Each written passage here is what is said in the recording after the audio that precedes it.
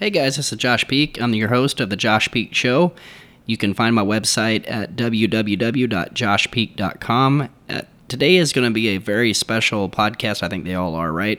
I say that every time, but this is with Corey DeAngelis, and I've been chatting back and forth with him for months now, and I've really been watching him. We homeschool, and so here's a guy that has really hit the scene big. He's been on Fox Business. He's been on a lot of the major networks, and he is Executive Director of Educational Freedom Institute, Director of School Choice at Reason Foundation, Adjunct Scholar at the Cato Institute, and just an awesome guy, very knowledgeable. You better be on your toes when you're interviewing him. So you're really going to like this show, because he gets into some of the issues that I like to talk about. Before we get into the show, there's, I obviously, a lot of times I get emailed or text about what are some of the tools I use to grow my business, the podcast, my digital marketing agency, and that. So I'm going to showcase two products I use. Number one, you hear me talk about it all the time. If you're not building a list, an email list, you have to ask yourself why. That's the gold, is your database. You have to develop a subscriber list, whether if it's for, just communication or marketing your products or services. I use Aweber. You can find that on my resources page at joshpeak.com. I've used it for years. Some people use other platforms, but they've always been good for me. The deliverability rate is phenomenal. And if it's not broke, why try to fix it? It's a phenomenal tool. Aweber. You can find that on my resources page at joshpeak.com. Also, I recorded this podcast. It was the first time I've ever used it, StreamYard. And StreamYard is really cool because if you're broadcasting live, it will push to Facebook, any one of your pages or groups, LinkedIn, Twitch, YouTube, which you can also find this on my YouTube channel, youtube.com. Just look up Josh Peak or Ask Josh Peak. And I love it. Great tool. But it simultaneously broadcasts to all these channels at the same time. So you're talking about creating content. You can create a tremendous amount of content with this. So anyways, enjoy this interview with Corey DeAngelis. Again, you can find me at joshpeak.com. Instagram at Josh Peak, Twitter at Josh Peak, and then of course on Facebook you just type in Josh Peak. So enjoy the show, and I hope everything's going great with everybody. Thank you.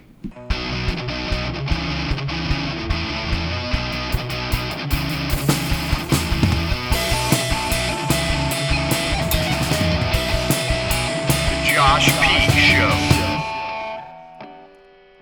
Well, hey everybody, this is Josh Peak with the Josh Peak Show, and today I have Corey DeAngelis with me. I've been wanting to have this interview for quite some time. As most people know, we homeschool, and I'm a big proponent of school choice, and so I found Corey, online. I'd interviewed Carrie McDonald. I found Corey, and I thought, man, where have these people been? Right? And Corey. Just an introduction, he's an executive director at the Educational Freedom Institute.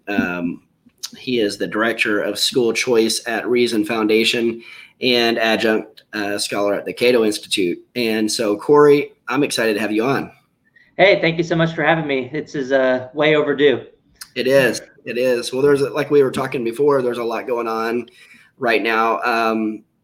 In Oklahoma, we're a little bit more conservative than most states, but so I think some schools are going to open up, but there are, a lot of it is going to be, it's going to be virtual. And I don't think most people have the answers yet. I think we're still waiting. I think they're going to wait till the last minute. Yeah. This is why so many families are scrambling to do the homeschooling thing or even micro schools, with getting together with other families to kind of outsource that process of homeschooling and make it easier by grouping together either that way or through a homeschool co-op, because there's so much uncertainty with the public school system. But I will say in Oklahoma, it's one of the states that's actually taking a step in the right direction as far as their governor's order regarding the CARES Act funding, to take that existing federal funding and allow it to follow students to at least private schools, which are we've seen to be more likely to be willing to reopen than the public school sector. That isn't always the case, but I mean, it's obvious that there's a different source of incentives in the private sector than the public sector, in that the private school doesn't reopen, families can take their money elsewhere and leave, which could lead to a lot of private schools having to shut their doors for good. Whereas in the public sector, you don't reopen, you still get taxpayer dollars regardless of the choices of the families and what the families actually want. So I think that's why we're seeing different pushes from the different sectors. Private schools wanting to open their doors on average more so, and the public sector, you see the unions calling to not reopen. You see all these weird demands across the country tied to banning charter schools, banning private school voucher programs in order to reopen. We've seen LA, they've been calling to defund the police in order to reopen the schools and to call for Medicare for all and a wealth tax. We've seen that, and then just calls for more money from the federal government as well, or else they're saying they're not going to reopen. And on the other hand, private schools are wanting to open and serve their customers because of that different incentive structure. And I just want to be clear, that's not to say that private actors in the private sector are more moral or anything like that, or that the public sector is filled with greedy or evil people. It's not to say that at all. It's just a different set of incentives that are set up between those two sectors. So I just want to give Oklahoma kudos for being one of the few states that are actually doing the right thing and taking a step in the right direction as far as restructuring those CARES Act dollars. Yeah, Kevin Stitt's great. He's done a very good job in terms of when it comes to, and I think he's more. It seems to me he's more school choice as well. We're seeing that. Obviously Donald Trump has made it very clear he's school choice. I think the choice is pretty clear. So let's talk about what's going on. I mean, what you were talking about earlier, what's going on. Today's a good day to talk about more of what the unions are doing when they're partnering up. They've actually built a coalition. If you go to demandsafeschools.org, you'll see what I'm talking about. You don't just have to take my word for it. But today, August 3rd, is their National Day of Resistance. It's 10 teachers unions from big cities across the United States, including Boston, the state of Massachusetts overall, Milwaukee, Racine, Little Rock, Los Angeles, other big cities, including joining up with the Democratic Socialists of America. And they're calling for a lot of different things to reopen schools, but some of them that I'll list off really quickly is they want to ban standardized testing, which I'm not even a proponent of standardized testing myself. I think they probably do more harm than good. Mm-hmm. But when you couple that with the other demands, such as banning new charter schools and banning voucher programs or private school choice initiatives, this just seems like a way to avoid any form of accountability, either from the bottom up through choice or from the top down through these standardized tests, which I think the better way of true accountability is the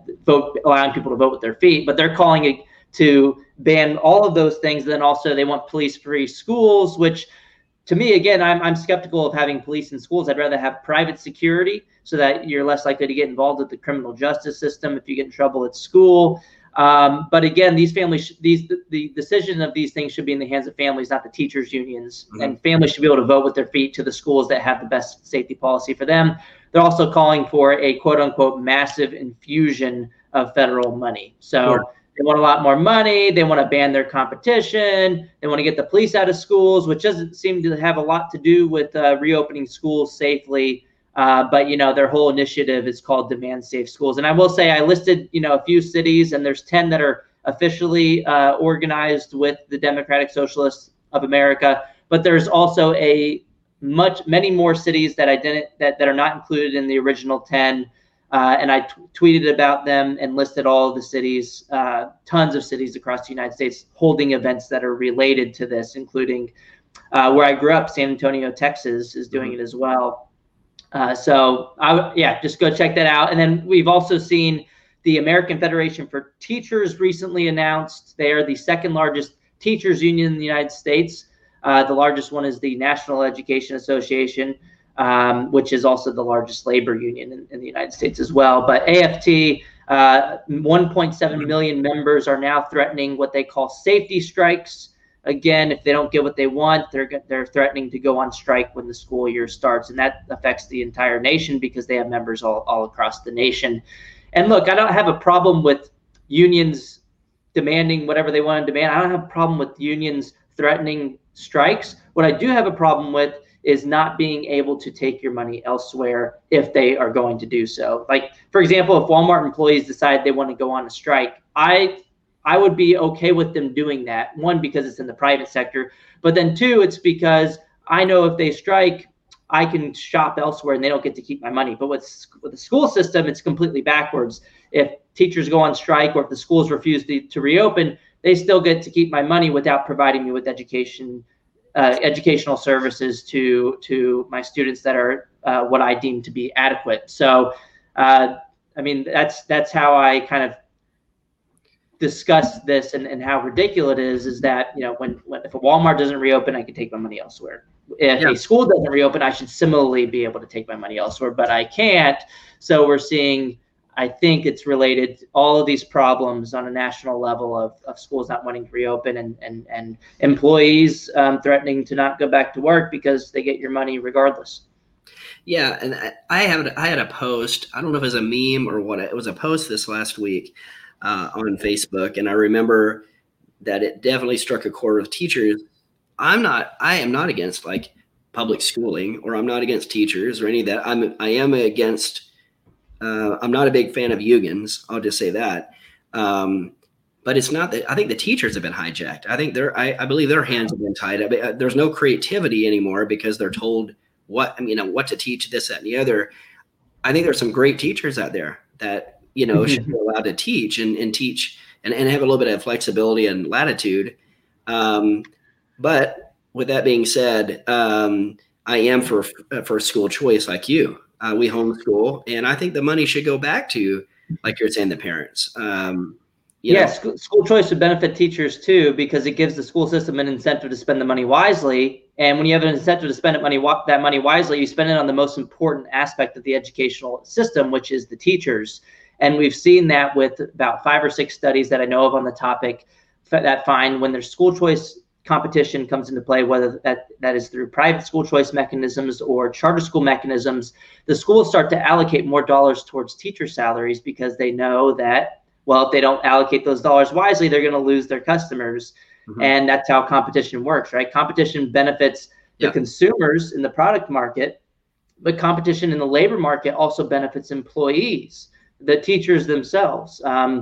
You can think of from an economics standpoint, you can think about the labor market in K through 12 education as a monopsony. Everybody knows that the K through 12 education system is a monopoly, which harms consumers, but it's also a monopsony, one big employer in the system, that the employees essentially have to take those costs and benefits that go along with that employer, which is the government-run school system. That's bad for employees, and allowing for more choice benefits teachers too. And I will say that, just to clarify, you're right that being pro school choice isn't anti-public school. If you were to buy that argument, it's like saying that allowing customers to shop at Trader Joe's is anti-Walmart. No, that's not the case at all. I may like shopping at Walmart, but I also may like allowing other people to shop elsewhere. That doesn't mean I'm anti-Walmart, right? That's just the wrong way of thinking about it. It's just being pro-choice and pro-family. And that choice for a lot of people would be the public school system. They may not want to switch or take their children elsewhere, but we should also allow other families to do that, to opt for the best solution for their children. And I want to say that being pro-teacher or even being skeptical, if you're being skeptical of teachers' unions, does not mean that you're anti-teacher or that you're even skeptical of teachers themselves. I would say that the teachers' unions have been lobbying for policies overall that aren't benefiting individual teachers, but are benefiting the union leaders, in that you look at the top line data from 1992 to 2014. Ben Scafferty from Kennesaw State University highlighted this, and I'm sure, Josh, you know about this already, but for the listeners, real per pupil education expenditures over that period increased by 27%. And for people who don't know what real means, that's the same thing as inflation adjusted. They have increased by 27% in real inflation adjusted terms, but teacher salaries in real terms have dropped by 2%. And the reason for that is that we've just put more and more people into the school system and haven't spent the money wisely. It's gone towards administrative bloat. And from a competitive standpoint and from a union leader standpoint, that's beneficial for them because having more people in the system increases union dues, whereas increasing teacher salaries does not increase union dues, and putting more people into the system benefits the unions as well, and that it gives them a bigger voting bloc and more political power. So there's a disconnect between the interests of individual teachers and the interests of the union leaders. So you can absolutely be skeptical of unions and union bosses and also be pro individual teacher at the same time. And I would argue that school choice is the best way to benefit teachers. Yeah. Well, we're seeing that in Oklahoma too. We're seeing now, you have to go look at it, Google it, but Epic, which is a charter school. I don't know if you've heard of Epic. It's a virtual charter, right? It is. It's become the largest. It's become the largest in Oklahoma now, as far as for students. It's become I don't know if you call it a district or what. It's the largest, basically, school system in Oklahoma right now. There's just so many people that are leaving the public school system and going towards Epic charter. And of course, you've got you got all kinds of media outlets that are against Epic. They're trying to. It's like they don't want them to migrate over. But this kind of segues into what you've been talking a lot about. And I've started to do some research, which is micro schools. And when you look at what a teacher can make there or a teacher can make at Epic, I mean, it's crazy the money, the difference between a public school and say Epic or going to a micro school.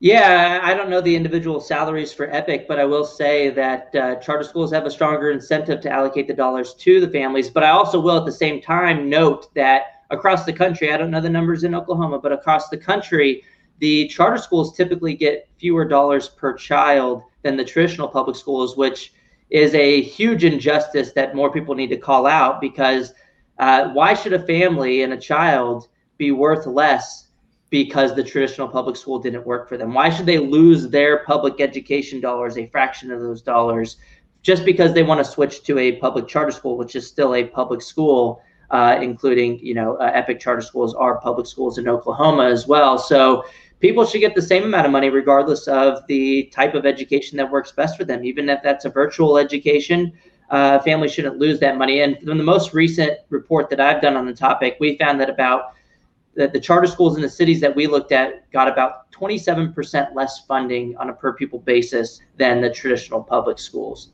And so with the micro school concept, again, just to reiterate for the listeners, it's about 5 to 10 students getting together in a household.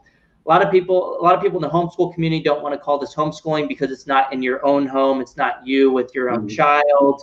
But it's kind of like it's a home-based education, we can call it, I guess, in that 5 to 10 children get together in a household, and you as a family, let's say I'm a single parent or I'm a low-income family that relies on those two incomes, and I can't make it work for whatever reason with my schedule this year, I can outsource that process to another household, have my child get that one-on-one attention, or not one-on-one, but a more personalized attention at least, and have the more student-centered approach. And get a lot of the benefits of homeschooling, not all the benefits, but still allow me to go back to work.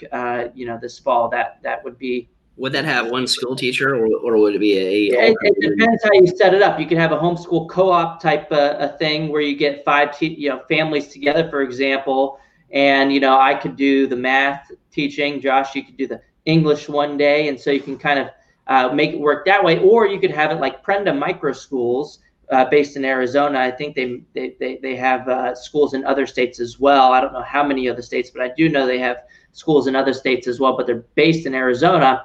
Their model is that you have one guide, they call them. They don't even call them teachers. It's a guide, because I think they understand that most learning occurs through student interest and students kind of seeking out things that they want to learn about. And you can still have the guide there to make sure that the student is on task, and to make sure that they're there to watch out for the safety of the children and to watch for questions that the children may have for clarification purposes. But with Prenda, most of the learning is through the student pursuing their interests.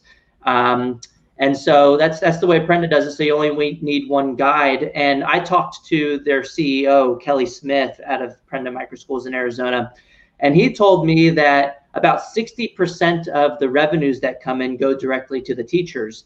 And when you look at the public school system, if you just look at the overall, how much we spend, over $15,000 per child in the public school system, about 25 students per classroom, and teachers make about $60,000. I think about 15 to 20% of the public school expenditures go directly to the teachers. Where at Prenda, in the micro school setting, where you can cut out a lot of the bloat, you can allocate more of those dollars directly to the teacher. And I will say, Prenda already works with the school choice programs that they have out there in Arizona. They have things called education savings accounts. So most listeners are probably familiar with vouchers, where if you opt out of your public school, you get to take some of those education dollars in the form of a voucher to a private school of your choosing.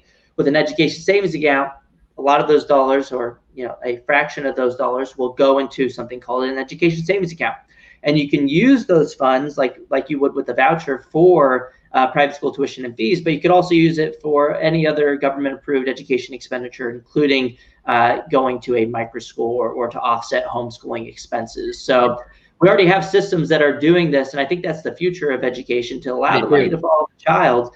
And just do a quick multiplication there. $115,000 per student. If you get 10 students in a household, you can pull in $150,000 in revenues. Obviously, not all of that would go to the teacher, but if you multiply that out by 60%, the teachers would be making more in that setting than they would in the public school system, and they'd have a class size that is far smaller than what we see in the public school system. You only have 10 students as opposed to the 20 to 30 students that you're seeing in the public school system. So that again just shows you that this can benefit, this kind of set up by getting money more directly to families, and the teachers can benefit the families, obviously, but it benefits the teachers as well by giving them more autonomy, smaller class sizes, and potentially higher salaries if you can get those dollars to follow the child. And I will say, another part of the national debate right now is we've seen a lot of outlets, including Washington Post twice already, Salon, Good Morning America, and a couple of other outlets. They keep pointing out that,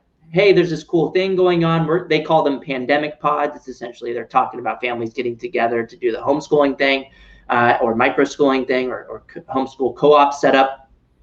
And they're pointing out that this is cool and all, but this could lead to inequities. They've argued that it's going to be the most advantaged families that are doing this. I will argue that, one, less advantaged families do have the means to be able to seek out these options as well, but it may not be economically feasible if you have to pay for a private tutor, which may cost a lot of money right now, and a lot of families may not be in the position to do so.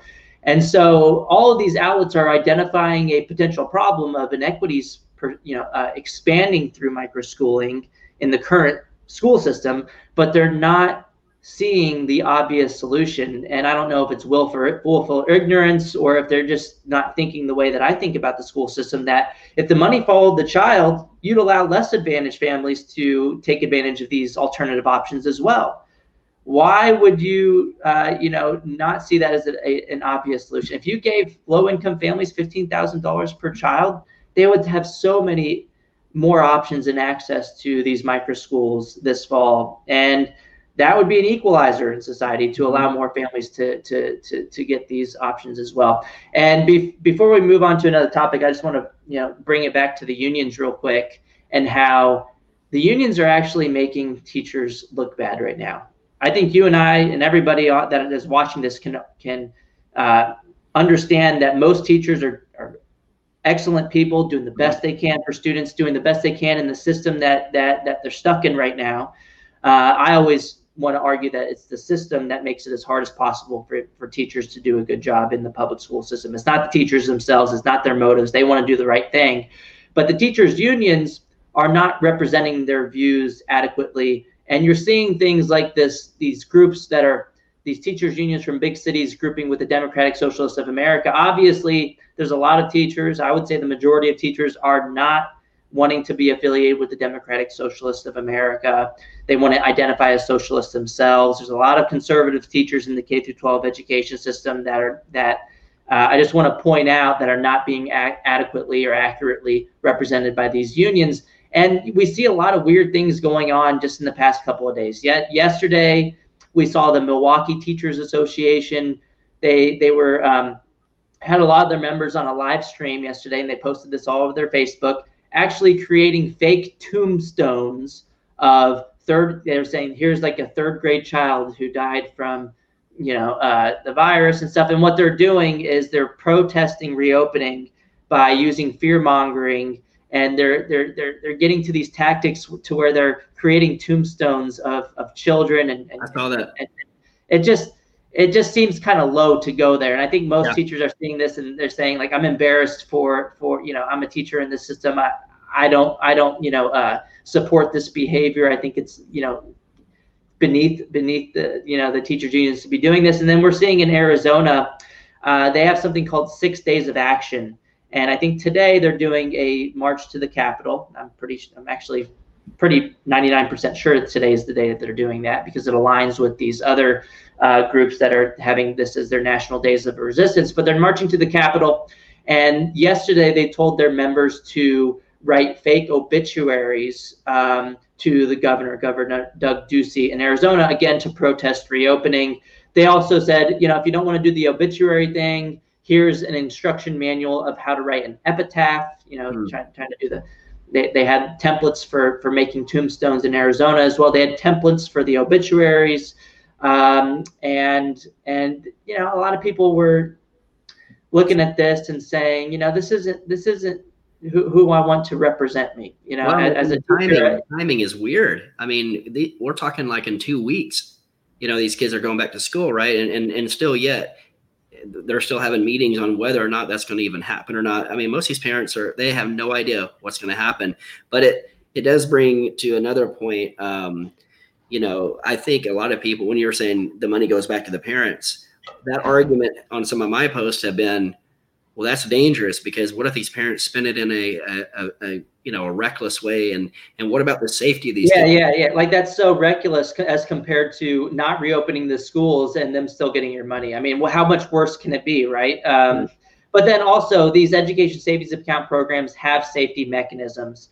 I tend to trust the parents on a whole to make better decisions than the bureaucrats in the education system. But the reality in practice, when these programs get passed, is the money goes to scholarship granting organizations that then gives it out to the families in these education savings accounts, and they have safeguard mechanisms in place against fraud. And if let's say a family goes and buys a big screen TV, that family can go to jail for spending the money fraudulently. So that's a huge risk for a family to do so. And look, it has to be used on government approved education expenditures. And I would argue, even without these safety mechanisms, safeguard mechanisms in place, which they are everywhere where we have these programs, I would argue the families do actually do a better job than the alternatives, which is the bureaucrats in the government run school system that waste money year after year and that want more money without even reopening the schools in person this fall. So that's my quick response to these arguments about not spending the money wisely, or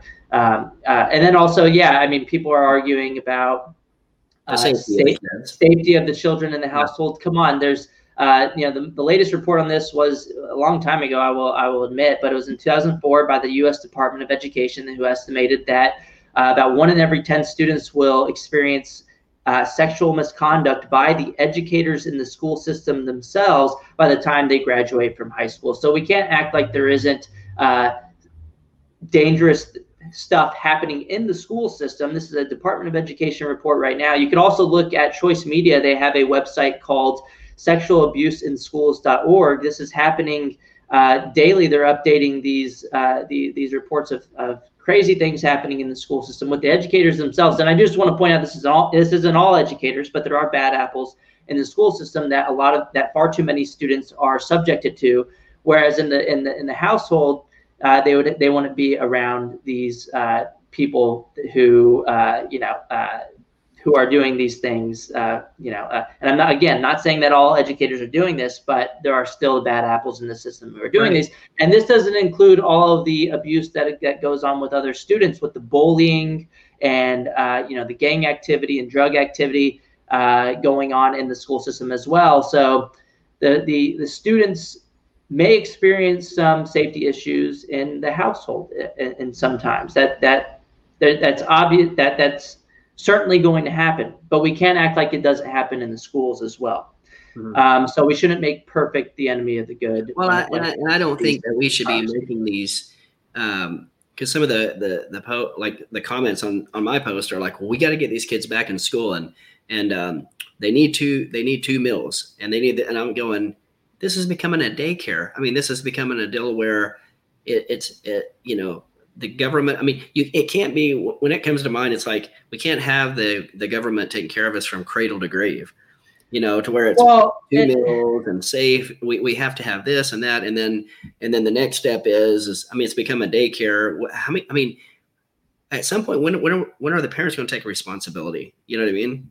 Well, we shouldn't make policy prescriptions based on the exceptions rather than the rule. We shouldn't use extreme cases. I mean, we saw this with the attacks on homeschooling earlier this year by Harvard University's Elizabeth Bartlett calling for a ban on the practice. She calls it a presumptive ban, but I would define it as a ban outright, because she says even if you're deemed worthy to homeschool your children in your own household, she would still require those families who are deemed worthy by the bureaucrats or the elites in society to send their children to the public school system for at least a couple of courses. I would call that an outright ban on homeschooling, because I would define homeschooling as having 100% of that education happening in the household and through other community activities, and not being forced to use the government-run school system. Whereas Elizabeth Bartlett, in her calls for a presumptive ban, she's actually calling to force people to use the public school system, which I think would be absolutely ridiculous. And look, when it comes to families, and the daycare conversation is actually really interesting right now. I'm glad you brought it up, because I think school closures right now are highlighting what a lot of us in the movement have known for a very long time, that one of the main benefits of the public school system is that child care service. I'm not saying that's the only benefit of the school system or the only benefit of the education system overall. Children are obviously learning things as well, but when you look at the main backlash against the closures back in March, the first backlash was about where am I going to, how am I going to work, because I have to have a place to watch my children. And it wasn't about, oh my goodness, my children aren't going to learn things right now. I mean, that was kind of a secondary thing, but people's immediate need, their more innate need was to have somewhere to watch their children. And then also we saw a lot of backlash about the food services with the free or reduced lunch system in the United States, and people cared more about getting the lunch services provided than the education that they were missing out on. And so that's not to say that that's the only benefit of the school system, but that's kind of what a lot of people have theorized about. The school system is kind of like a daycare system. And again, that's not the only benefit there, but that is a benefit. And look, you're seeing it in the calls to reopen as well. People are saying we need a place to watch our children. We need to get back to work.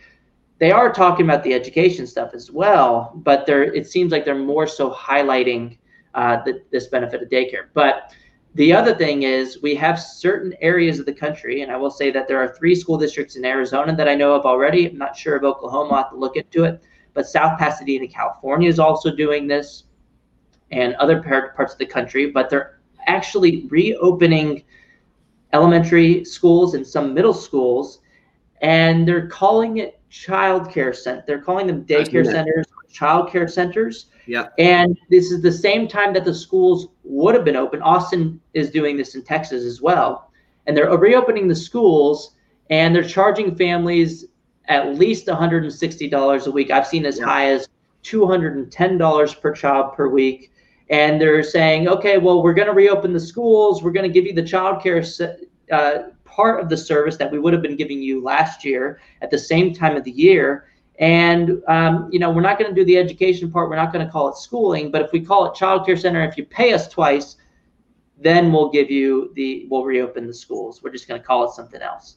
And so, I mean, it seems like the school systems are essentially double dipping, charging families twice. Yeah. They're charging families to the property tax system, and they're charging people out of pocket. And they're providing the child care services, but they're not calling it schooling. And it seems like they're kind of profiting off the backs of families right now. And ACLJ has actually given a legal letter to these Arizona school districts, one in particular, Gilbert Public Schools. They're representing a family out there and arguing that it's unconstitutional for them to do this. Every state constitution that I know of in the United States has some provision about providing a free public education. And it's hard for them to say that, one, if they're not reopening the schools, and it's obviously wrong for them to say that they're doing that if they're charging families out of pocket for doing so. So I think in that legal letter that ACLJ sent to the Gilbert Public School District in Arizona, they gave them until today to respond. So I think they're going to take legal action if the school district doesn't respond by today. So be on the look. I want to tell listeners to be on the lookout for that today. I'll probably tweet about it after we get off once I find any updates from their executive director, Jordan Seculo. But look, even if the school districts aren't charging family, it's just ridiculous for them to be charging for something that's supposed to be free, that's already paid for the tax system.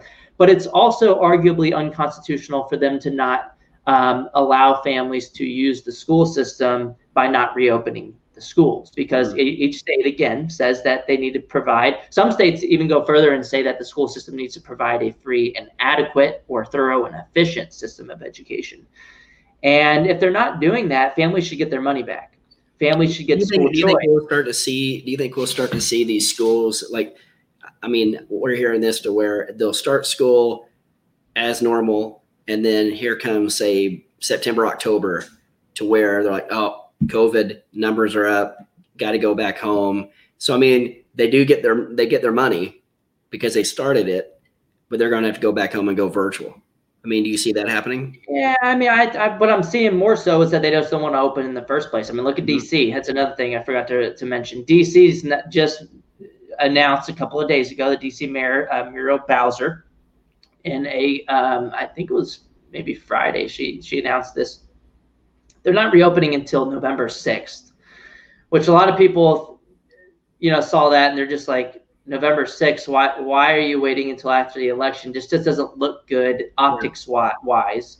And so when questioned about it, the mayor, kind of played dumb and said, I don't know why you're asking me this question, even though the reporter said, I'm asking you this question because people are going to see this and think that it's kind of a political, thing going on.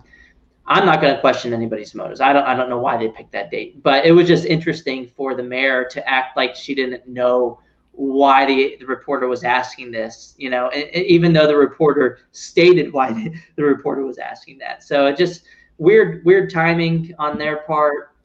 They could have done it right before the election. It would have at least prevented some of that pushback on social media and from the reporters in person as well. I'm glad the reporter asked her about that. But look, they're waiting until November 6th, and they're going all virtual until then. And they even said at least November 6th. So they may reassess at November 6th and say, no, we're not going to open until next year or something. Yeah. So, and look, I don't have problems with individual schools making that decision. I just want families to be able to take their money elsewhere if the schools don't. Well, where can people find you on Twitter? And I mean, obviously on Facebook, they can type in Corey DeAngelis, but on Twitter and same thing on Twitter. You can type in my name, but my handle is just my last name. It's actually right here. Right there it is. Yeah, so at DeAngelis Corey. I try to make it easier just to. So follow me there on Twitter. I right when I get the news on this stuff, I share it there before anywhere else. And I think I'm one of the first people to break a lot of these things. So, well, here's one I want to ask you. You knew I was going to bring this one up, the Tebow bill. Oh, yes, that's a great idea. Well, we've got, 30 some states have it.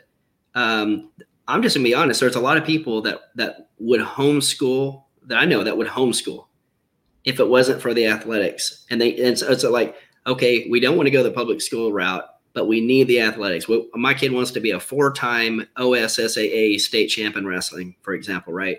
The only way you can do that in Oklahoma is to virtual school or go to a public school. They brought it many times to the floor, but it's never passed in Oklahoma. In Oklahoma, I can tell you why.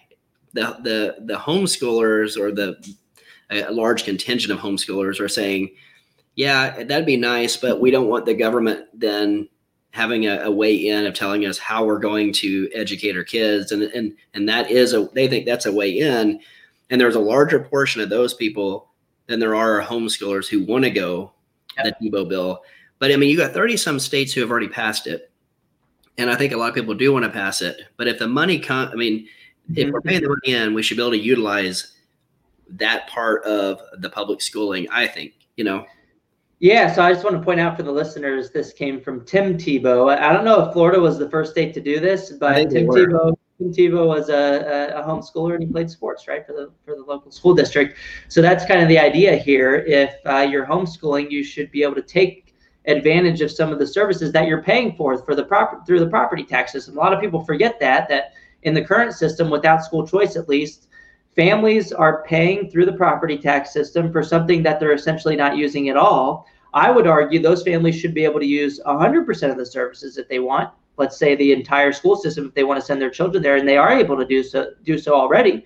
Why not allow them to use a certain fraction of those services as well? Maybe, let's say the extracurriculars come to be like 5% of the school system. Why can't a homeschool family take advantage of some fraction of? Why do they have to jump in all into 100% of the services? If they're paying for 100% of their property taxes, they should be able to utilize 50%, 5% of the services, including the extracurriculars as well.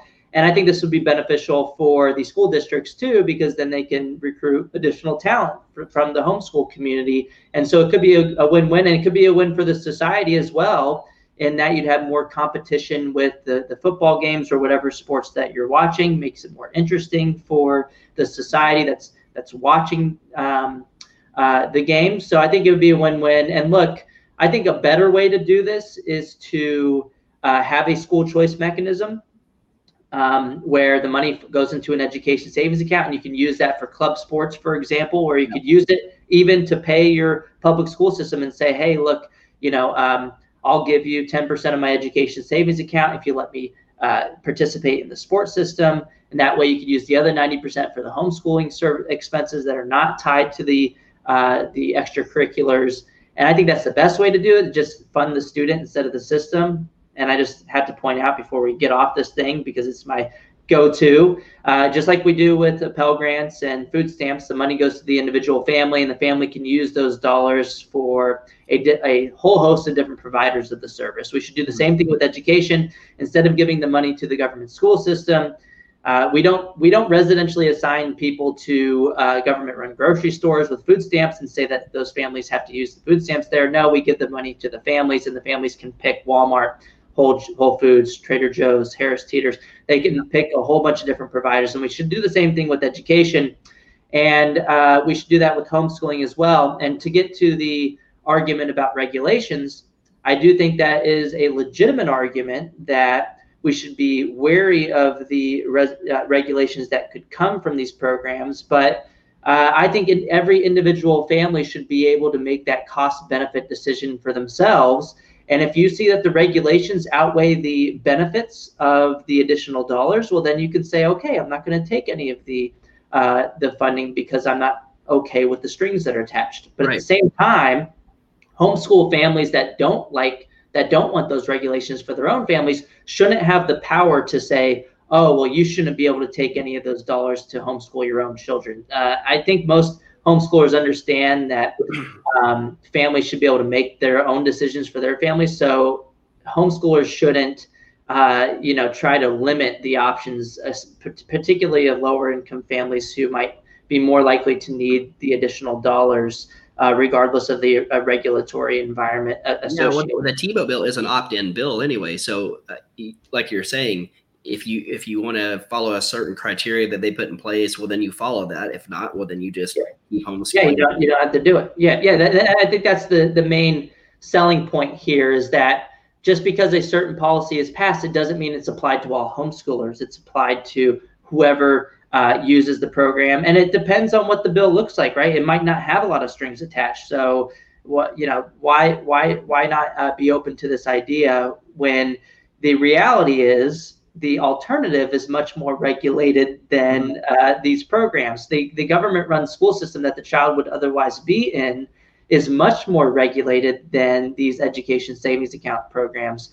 There may be some, type of nationally norm reference standardized test, but there may not be high stakes attached to it. There may not be a test requirement at all. It depends on the bill. but the government school system obviously has a lot more regulations than these homeschooling funds. And again, you can turn it down if you want. You don't have to accept any of this funding. And so I think that's why it's still a libertarian proposal. One, it's voluntary, and then two, it's voluntary for individual families, and also it's less regulated than the alternative, which is the government school system. And if this gets, on net, even if it is a regulated program, if this gets a lot of people into the homeschooling movement, this could also build political power for homeschoolers to defend against calls for regulations as well. Homeschooling is a small segment of the population right now, and if you welcome more people into that population, you'll have more political power with a bigger voting bloc and people to fight against this because there already are consistent calls to regulate homeschooling. Oh, yeah. Having an education savings account program isn't going to change that, but it will benefit you in having more political power, having more people affiliated with the groups that are defending on the legal side, including HSLDA would probably have more members, for example, and more power to prevent the enemies of homeschooling from overregulating the practice. Well, you're from Texas. I know right now Texas, it is. I believe it's going to pass. From what I hear, the Tebow bill, they have enough support behind it. I think it's going to pass. Here's the other thing. We're talking about, basically free choice. That if it doesn't pass in Oklahoma, we're already exporting enough of our college graduates and our businesses and everything anyway to Texas. You're going to start seeing people. If it passes in Texas and doesn't pass in Oklahoma, you'll start to see families move to Texas. I'll promise you. Yeah. I mean, that makes sense, right? It's we're talking about the Tebow bill, TEBOW, and you're kind of referring to Tebow competition, voting with your feet. Right. Spelled the same way, TIEBOUT, the economists from the 1950s who argued that localities compete based on a bundle of goods and services provided by the government. And one of those things that you're referring to is the Tebow bill. So that's interesting, isn't it? But yeah, people could vote with their feet and go to Texas, which wouldn't be a good thing for Oklahoma. You're right. Yeah. So, well, you're getting a lot of, I've just been watching, I watch your tweets daily. But Ted Cruz, Donald Trump Jr., Ben Shapiro, there's a lot of people that are retweeting your stuff. I mean, so there's no question. I mean, it's getting extremely popular, school choice. Yeah. And I mean, people in the education freedom movement or the school choice kind of advocacy world have always known that families are getting screwed by the school system because they don't have any power, because the money goes to the building and it doesn't follow the child like it would in any other or a lot of other taxpayer funded initiatives like Pell Grant. Like even with Pell Grants, that's education related. The money goes to the student and the student can pick a public university or a private university. Same thing with the GI Bill. Same thing with pre-K programs. A lot of people who like pre-K programs and Pell Grants support vouchers for these initiatives because the families can choose public or private providers and the money goes and follows the child. But then they somehow, for whatever reason, oppose vouchers when it comes to the K through 12 system. It doesn't make any sense. I mean, it doesn't make any sense until you think about it for a little bit. And the way that I've kind of bridged this apparent inconsistency in their logic is that in the K through 12 system, there's an entrenched special interest. There's a monopoly system that wants the system to stay as it is. Again, the money goes to the system regardless of the choice of the family. So you have a special interest when it comes to K through 12 fighting against allowing those dollars to follow the child elsewhere. Whereas in the higher education level, the norm is that the money already follows the child. Same thing with pre-K.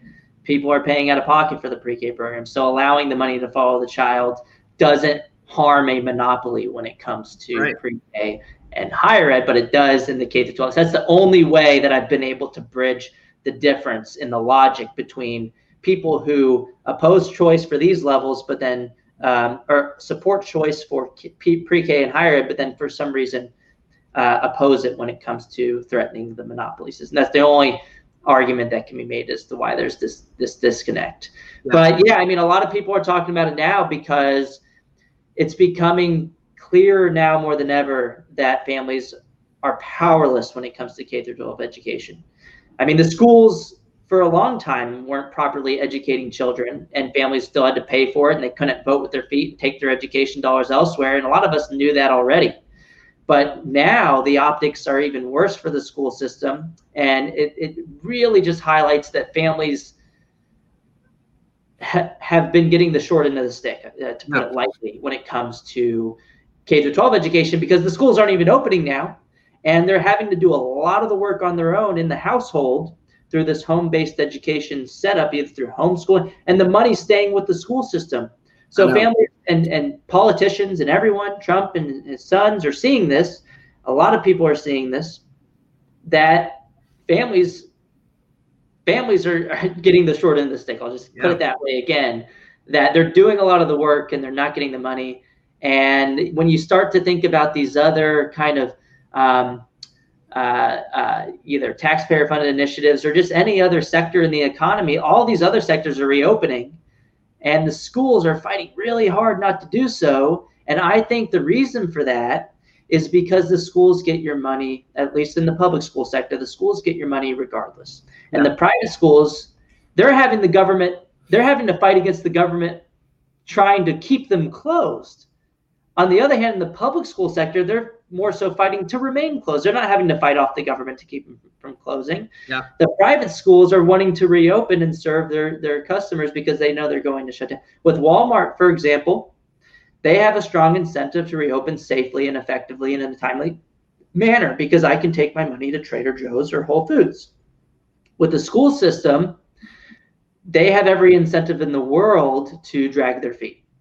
And it's because they get your money regardless. If we had school choice in place, we'd have a different incentive structure in play. And I think we'd see schools coming up with really creative ways to structure micro schools on a micro level, or partner with other organizations to reopen schools safely, and to have more of like a blended learning and a hybrid learning model instead of just a fully online model that we're seeing in far too many school systems today.